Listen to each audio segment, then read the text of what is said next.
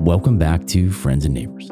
I'm Benjamin Wagner, and this week we're finding the secret song.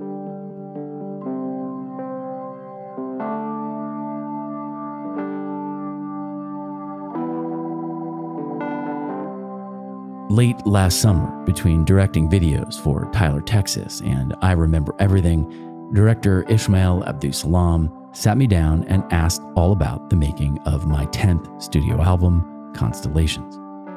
Ish cut a 22-minute documentary short called Finding the Secret Song from that interview, which we premiered for a live audience last week, and which is available in its entirety on YouTube right now. What follows is a lightly edited audio version of that entire interview, one in which I go pretty deep on what was really happening in my life as I headed to Nashville, Memphis, and Muscle Shoals to record Constellations in the months after leaving my corporate day job and waking up to a stark post-pandemic reality. Finding the secret song, it ends up, is something of a bridge between my first film, Mr. Rogers and Me, and our second documentary in progress, Friends and Neighbors, in that it captures the moment in which my songs unconsciously and unwittingly lead me to the difficult realization that I have some major changes to make in my life. If you're at a crossroads yourself or struggling with new year, new you may find some solace here.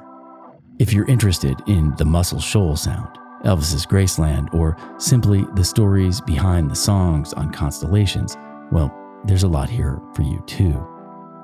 Either way, sit back, relax, and let's take a long road trip into the South, where, as William Faulkner once wrote, the past is never dead. It's not even past.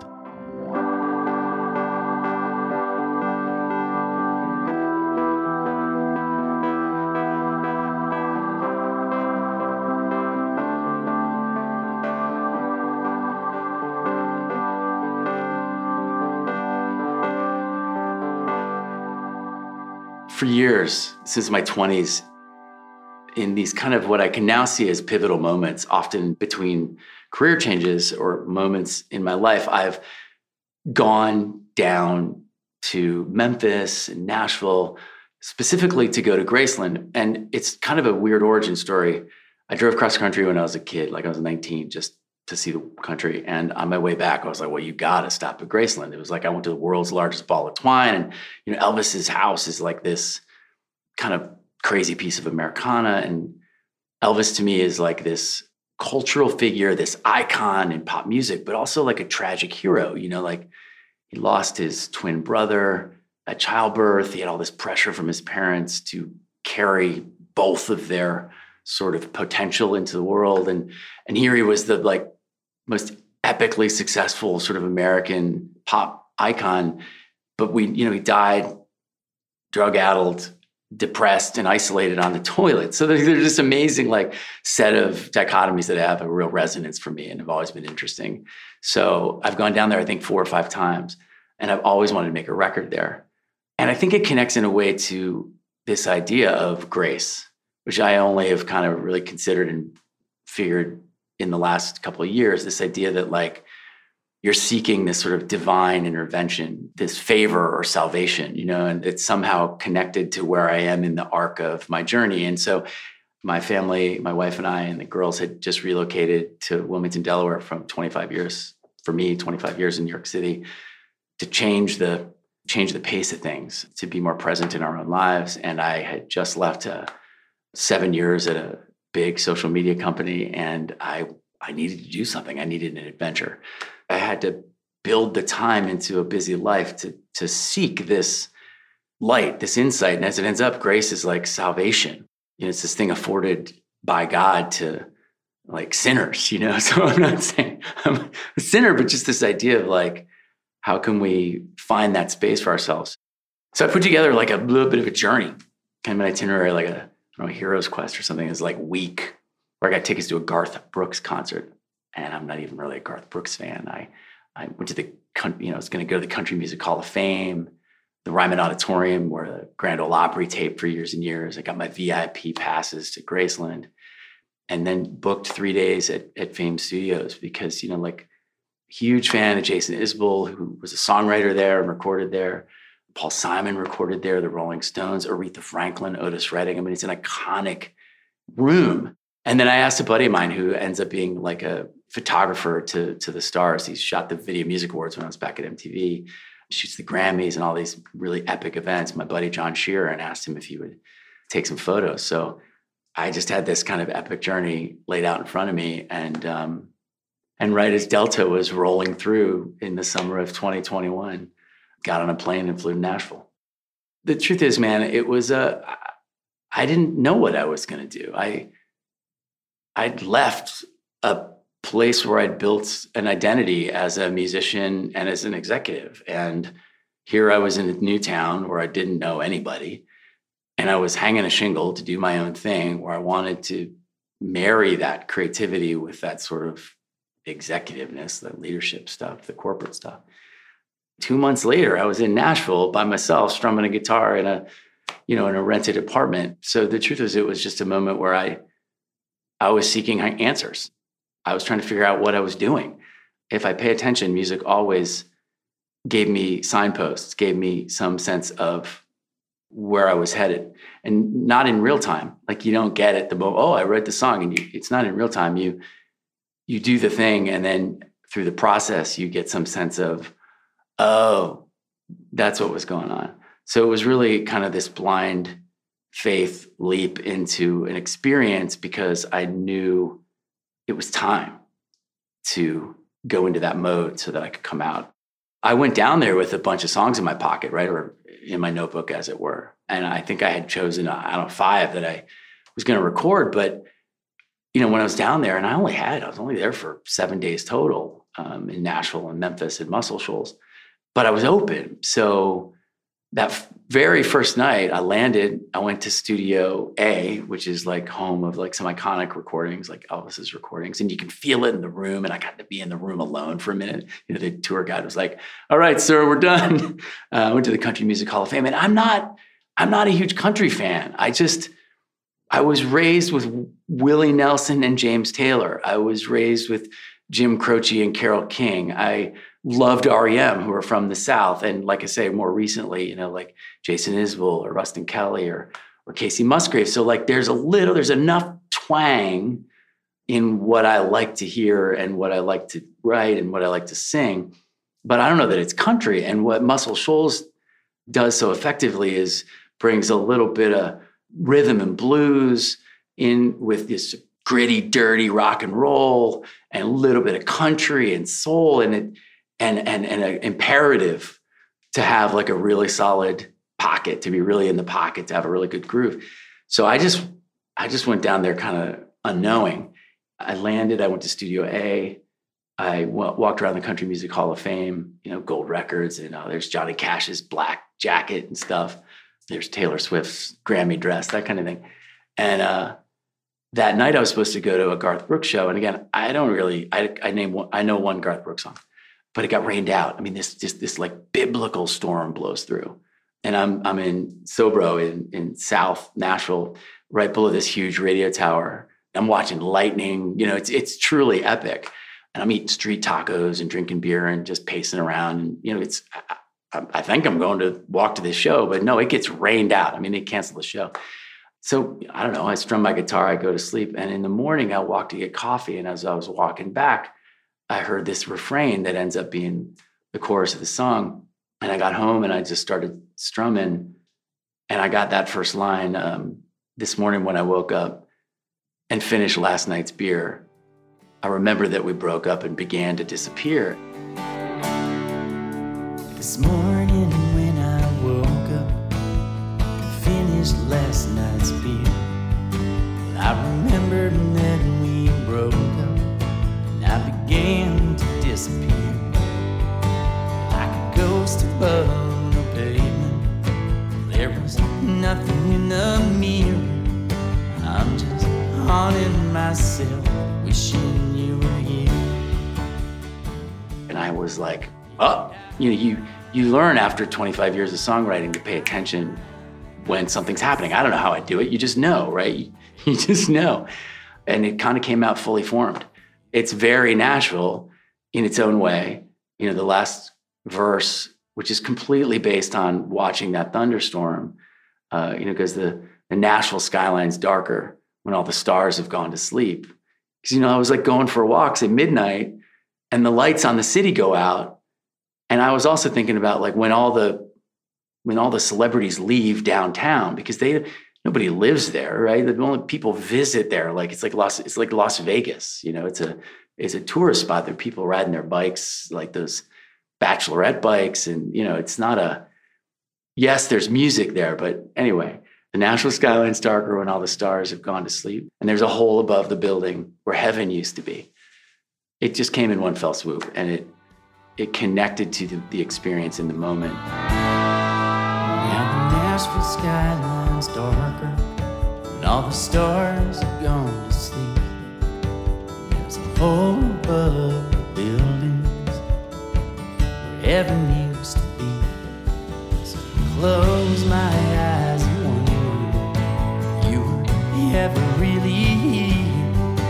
I'm just haunting myself, wishing you were near. And I'm so sorry for everything I couldn't be for you. And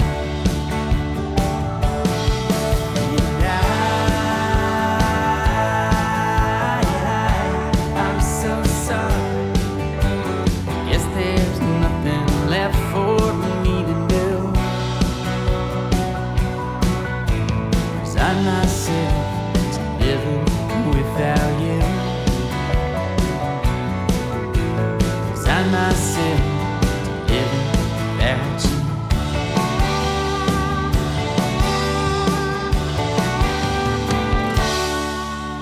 And it also spoke to something that I was wrestling with, which is like, well, who are you now?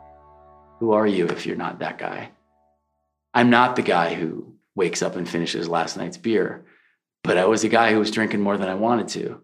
And I was a guy who knew he didn't want to live the second half of his life the same way he did his first. So the refrain, I'm so sorry for everything I couldn't be for you, is as much to myself as it is to my wife, as it is to anybody who had a set of expectations around who I am or who I should be. And it felt like a blessing, like an intervention from some higher power to say, well, it's okay to become who you need to become now, So the song wouldn't have happened if I hadn't gone to Nashville, right? So the second night, I had tickets to go see a band at the Ryman Auditorium, which is the Grand Ole Opry was taped there for years and years and years. But again, this is like just as that Delta wave of COVID's coming in. So we have this initial euphoria of like, oh, COVID's over. Let's go summer like it's normal. It's before we had this sense that there would be wave after wave. So I'm in the Ryman and I'm the only person with a mask and I'm bugged out. I'm like, I am not getting sick before I go into the studio for this band. And it was Squeeze. They were fine and I had great seats, but I didn't need to get sick to see Squeeze. So I turned to my friend and I said, this is halfway through the first song, I turned to my friend and I said, I think we got to split. I'd warned her. I was like, I don't know if I can do this. But before we split, I put my hands on the Ryman Auditorium is they're church pews. The Ryman Auditorium was initially a place built by the town founders to welcome traveling preachers. And so it resembles a church. There's stained glass and church pews. Before we left, before that first song ended, I just closed my eyes and put my hands on the back of that pew because I wanted to be sure I was present in the Ryman for just a second. It really is a holy place.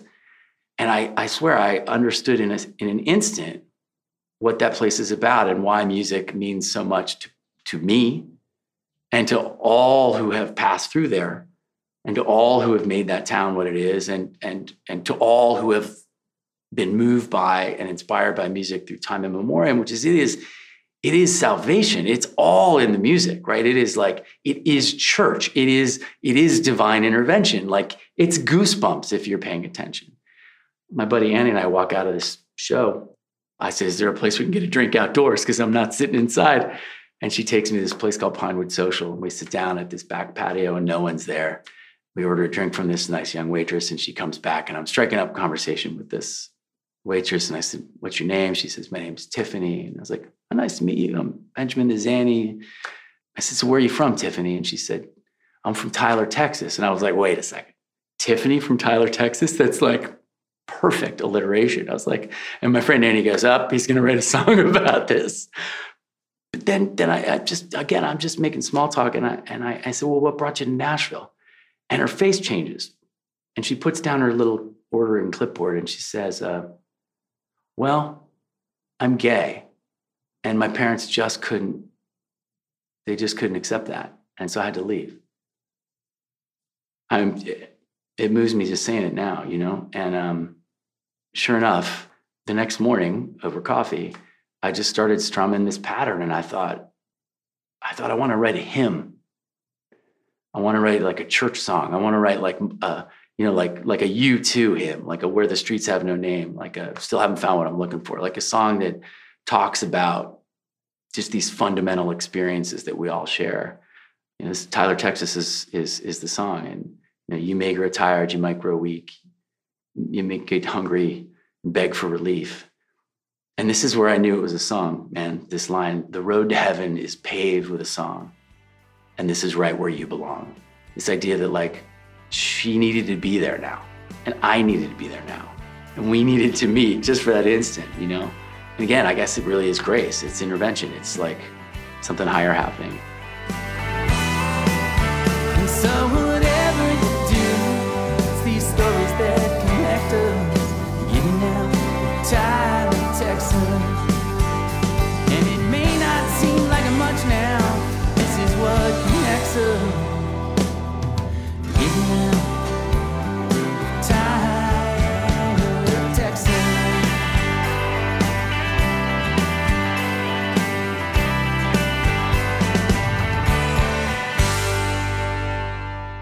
Did a quick shotgun 3 hours south to Memphis, did the tour of Graceland.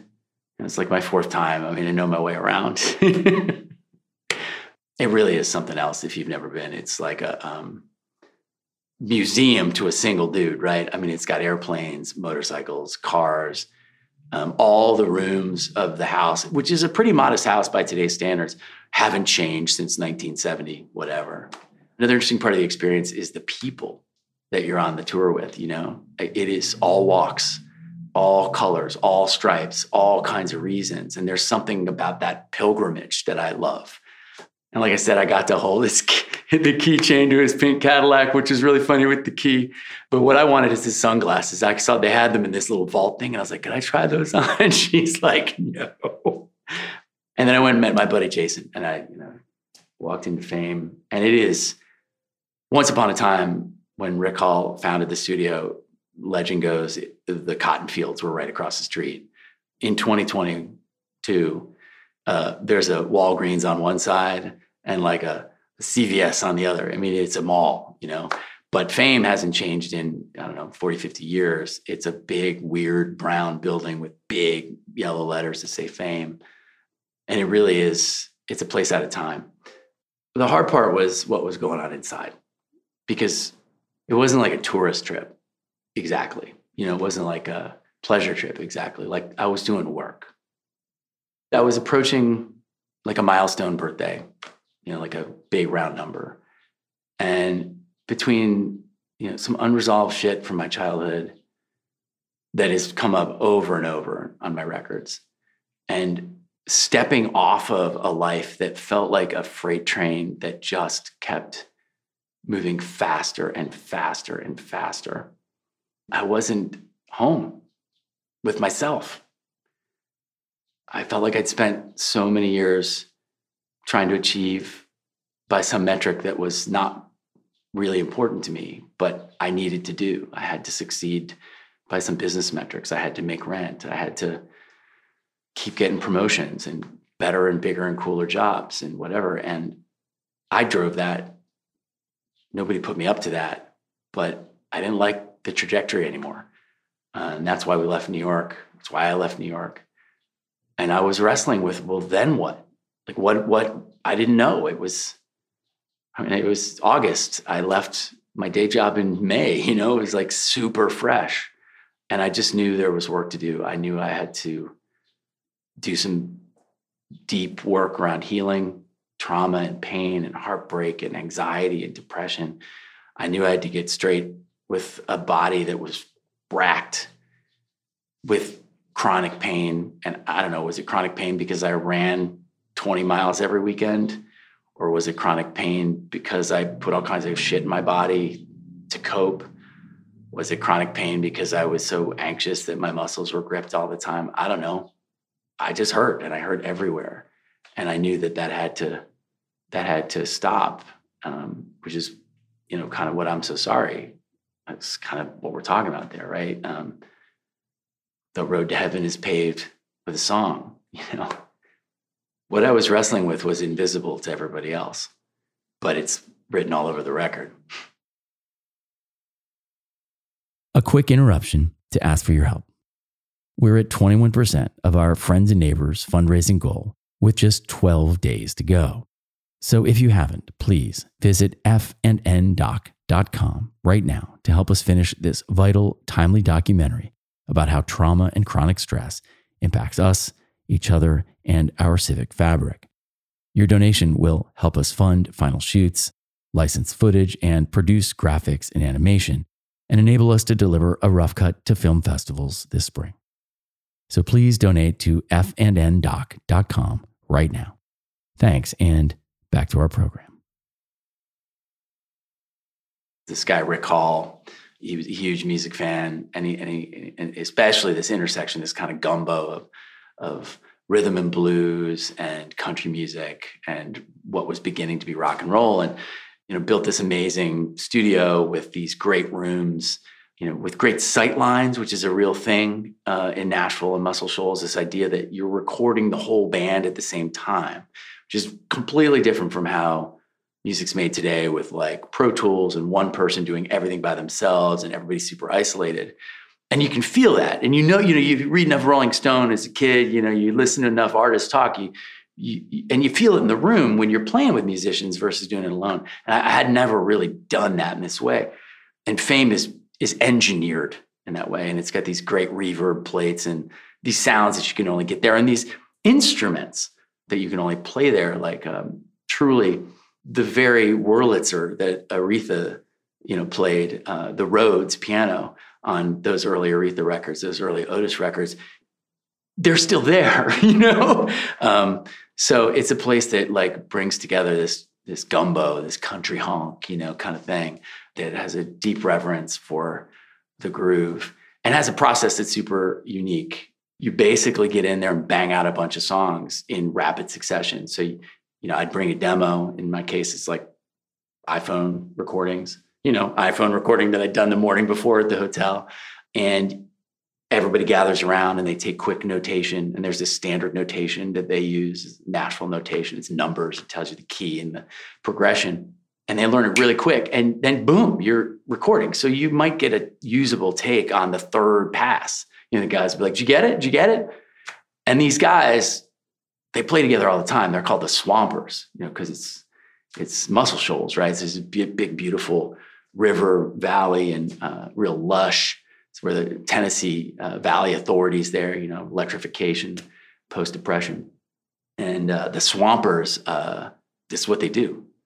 They play this music and they play it all the time and they play it by feel and they trust their intuition. And which is always something I respected. It was altogether unique. I had very strong points of view on a lot of things and trusted their points of view on a lot of things. Generally, I deferred because I liked what they were doing. And we got all the sounds, And then if that wasn't enough, I had an appointment with Manuel Cuevas and I show up. He's like on the edge of town, this little house, he's a little sign out front. And these things are kind of famed in country music, but also in rock and roll. Elvis wore one, Johnny Cash wore one, Grant Parson kind of put it on the hipster map with his pot leaves and drug paraphernalia. It's like embroidered, right? So it's like a suit that's custom tailored and embroidered. Chris Isaak wore them. Mike Mills, the bass player at R.E.M., is probably where I first saw them and came to learn about them.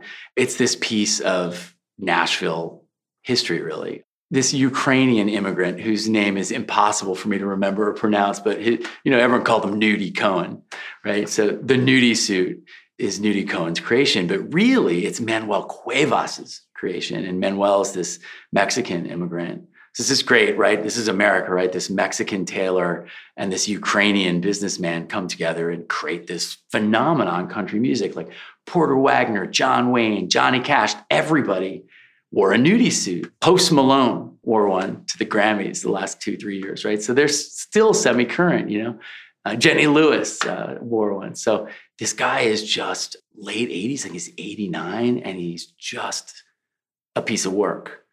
When I saw him, it was a Saturday, and on Friday night, he gets together with friends and drinks tequila. So there's these tequila bottles all over the studio where he does fittings. And he's, "Ben, tell me what you want." He tries to get me to explain it. I don't really know. I just knew what colors I wanted and these ideas. I wanted stars, I wanted stars. I wanted like rhinestones that sparkled like, constellations. I wanted vines growing up, like this idea of growth, and flowers, just a little bit of flower blooming. And that's all I told him.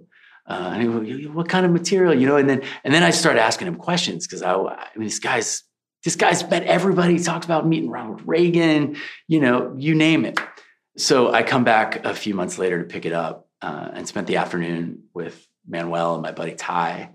And we actually kind of interviewed Manuel for a while. And in the middle of our conversation, country music Hall of Famer Bill Anderson walks in. And we kind of like, everyone's a little startled because we're shooting something and Bill's right there. And he's getting his new suit for his induction later in December.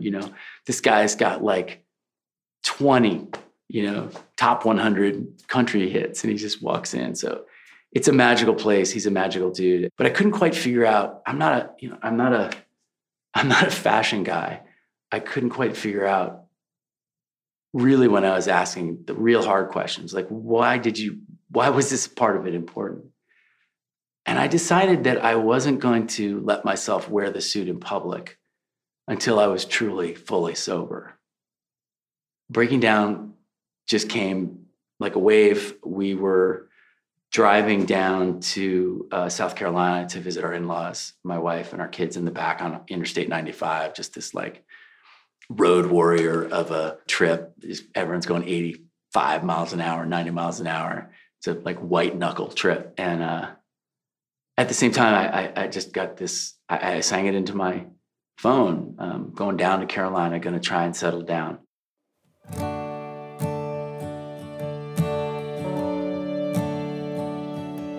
Driving south to Carolina, I'm gonna try to settle down. Put away these daily benders, put away the ways I found. Trace the Mississippi halfway, took a left there in the hills. And the highway turns to rubble, and the rebel turns to bells. And they say everything's better in between. Where you're going, where you are, where you've been. But the cracks are finally showing, and it's too late to turn around. Well, I'm 100 miles away from breaking in. I didn't mean to, but it does end up to kind of embrace this story song that Nashville does so well, with a clear beginning, middle, and end. The last bit is there's a crossing in the distance, and I can see the flashing lights. I can almost smell your perfume on a warm September night. So there's this setup where he's driving, and you can tell he's reconciling the choices he's made and the places he's gone as he's going through the Appalachian Mountains and on his way to the Carolinas. But then you get to this last verse, the breakdown, all the music goes away except the acoustic. And, the flashing lights, is it a railroad crossing? Are there police up ahead? I don't know. He puts his pedals to the floorboard, throws his chances to the wind, throws his arms up into heaven. Third mention of heaven on this record, by the way, which is really interesting, I guess. It really drives home the point that I was seeking salvation. Throw my arms up into heaven and to hell with where I've been. So like, again, like there's so much of this record that's about me saying to myself, you got some work to do, and now's the time to do it. There's a crossing in the distance, and I can see the flashing lights.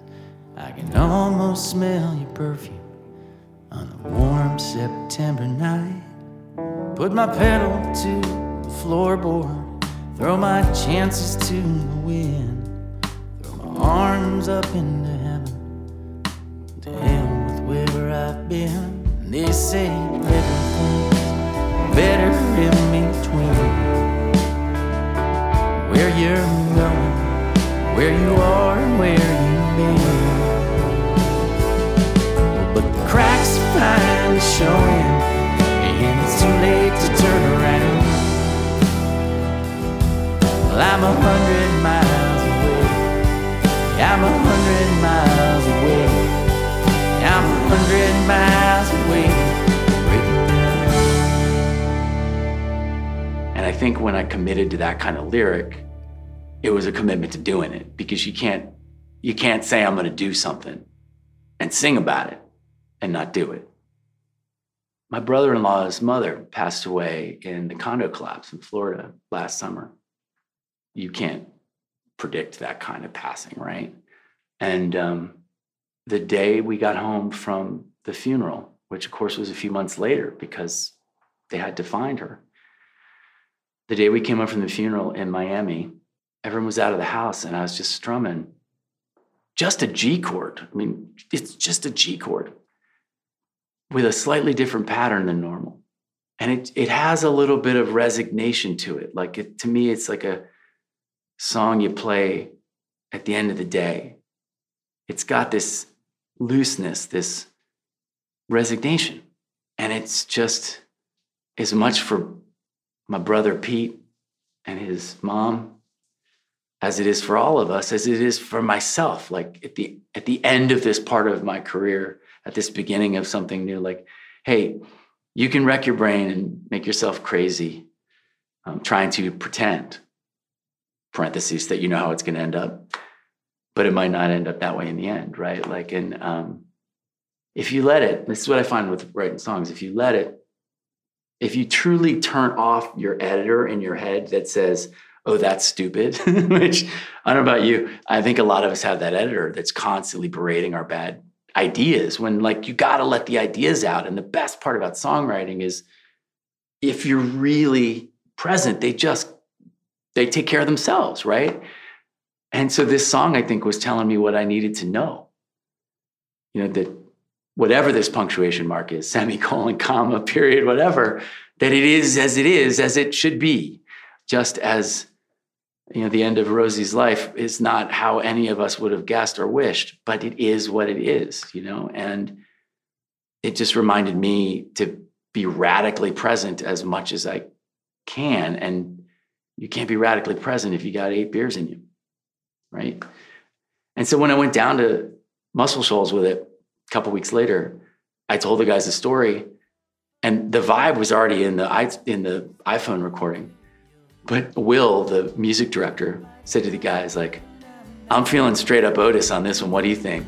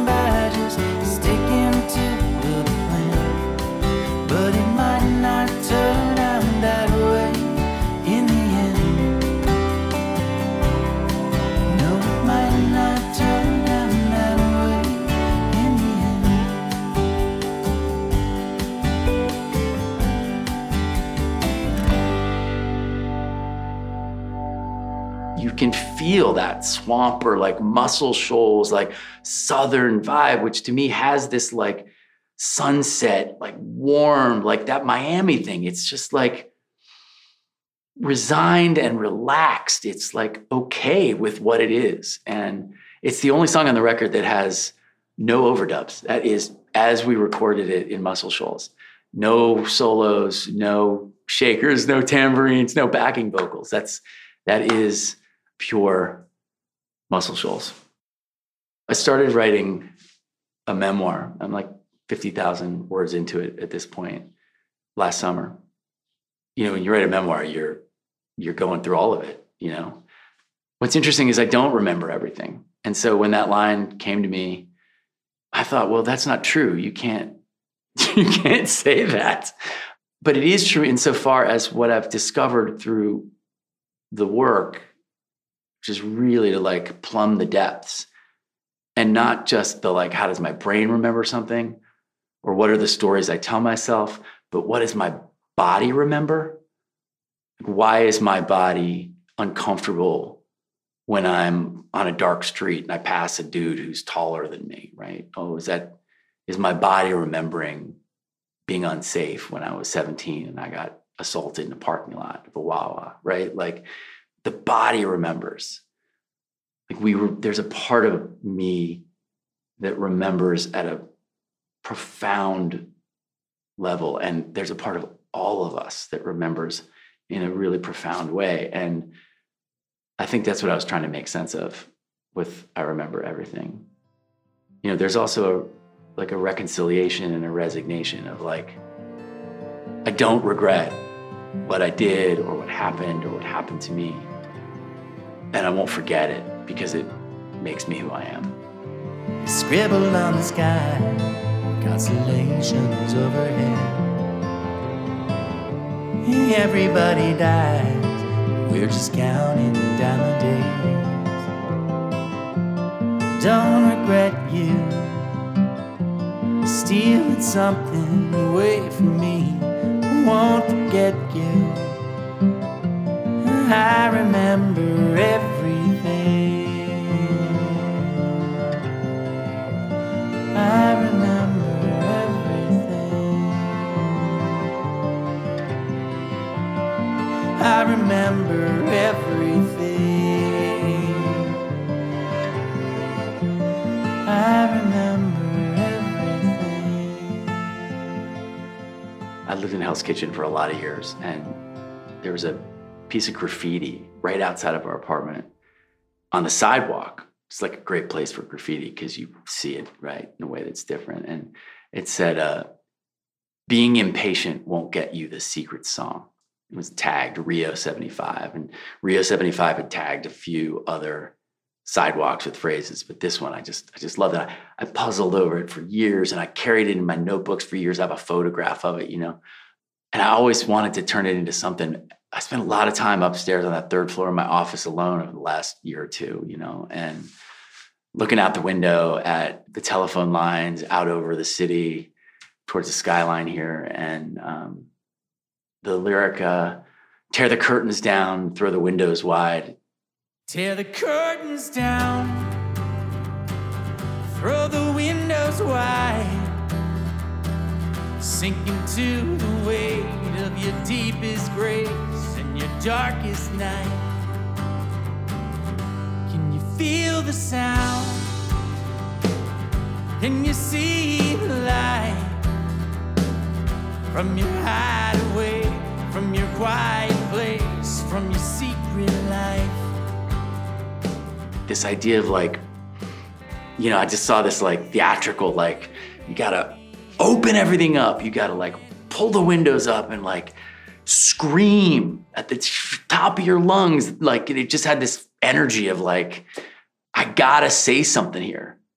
And to me, it was like, as I wrote it and as I kind of puzzled through it, which is how kind of the process, like I write it, I record it, and as I'm mixing it, I'm like, what is that about, you know?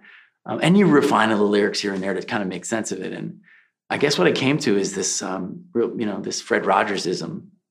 He says, what's mentionable is manageable. And when we can talk about hard things, we create space to move through those hard things with each other, for ourselves. When we do it for ourselves, we make it possible for others, and I just thought, I have to cultivate patience. I have to trust the universe, that the road to heaven is paved with a song. I got to just take the road at whatever pace it unfolds. And that the lesson is, I got to talk about this shit. That's my job. That's what I do. I didn't know that was the work. I thought I was doing the work for me. But through this podcast I work on, Friends and Neighbors, and talking to people like Sarah McBride or Michael Tyler or my friend Kathy Kim or my friend Ron Lieber, talking about hard things, these conversations led to this epiphany of like, oh, all I have to do is something that I already like to do and I think I'm pretty good at, which is creating a space between two human beings to have a hard conversation about painful things so that it's less painful. That's the secret, maybe. Maybe. It's one of them anyway. Right. Titling a record is, it's a different kind of exercise because it's got a permanence to it and it's a characterization of the whole body of work. And it's the first thing to create an impression around the whole work. So, you puzzle on it. And one of the things that was pervasive throughout the 9 songs is stars. Living in New York City, you got like 2 stars a night. It was like you got, like Venus and the North Star because they were bright and everything else was gone.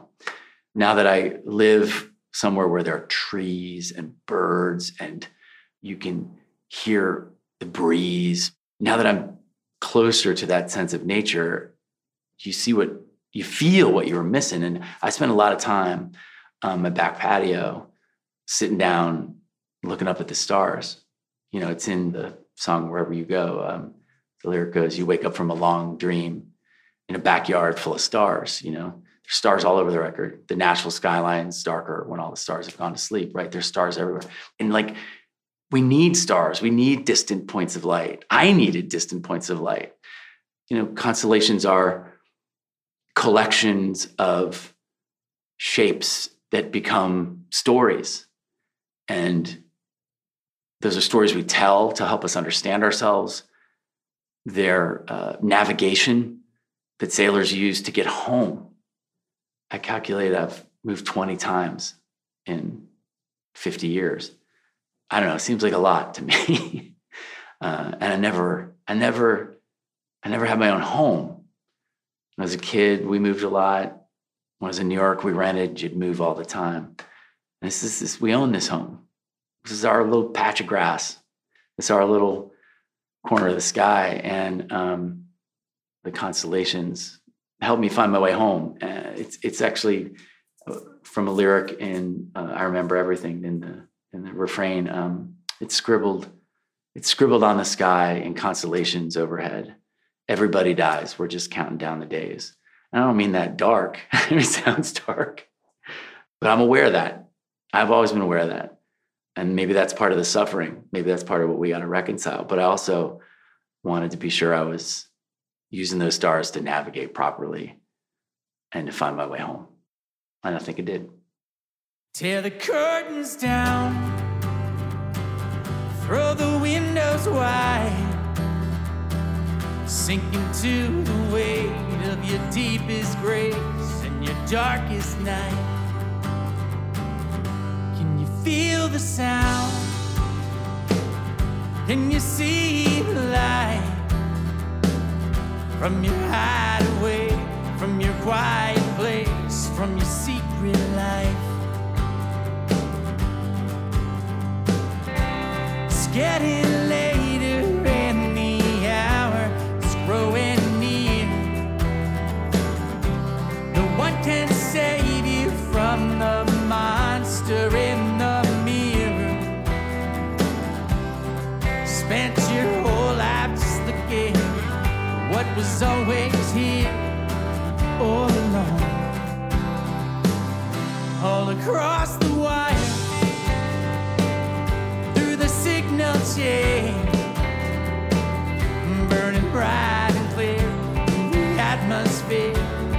driving rain. It's getting later and the hour's growing near. No one can save you from the monster in the mirror. Spent your whole life just looking what was always here all along.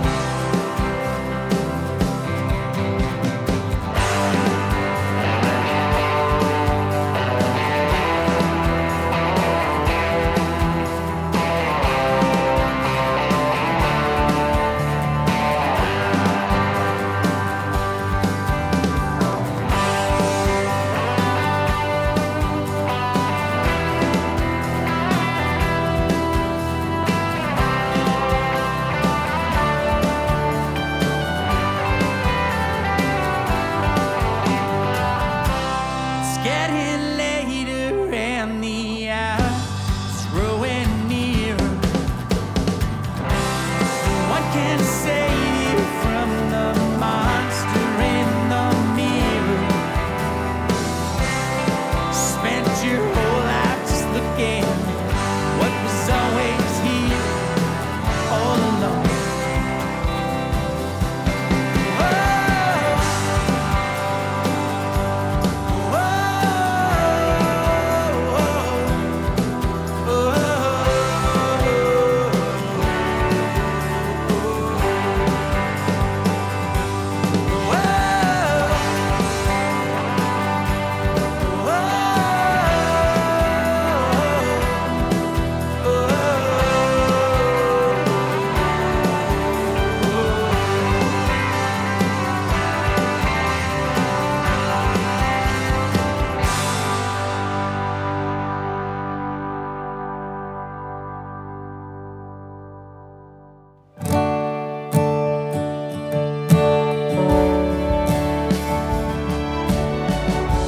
Friends and Neighbors is an Essential Industries production in association with Wagner Brothers.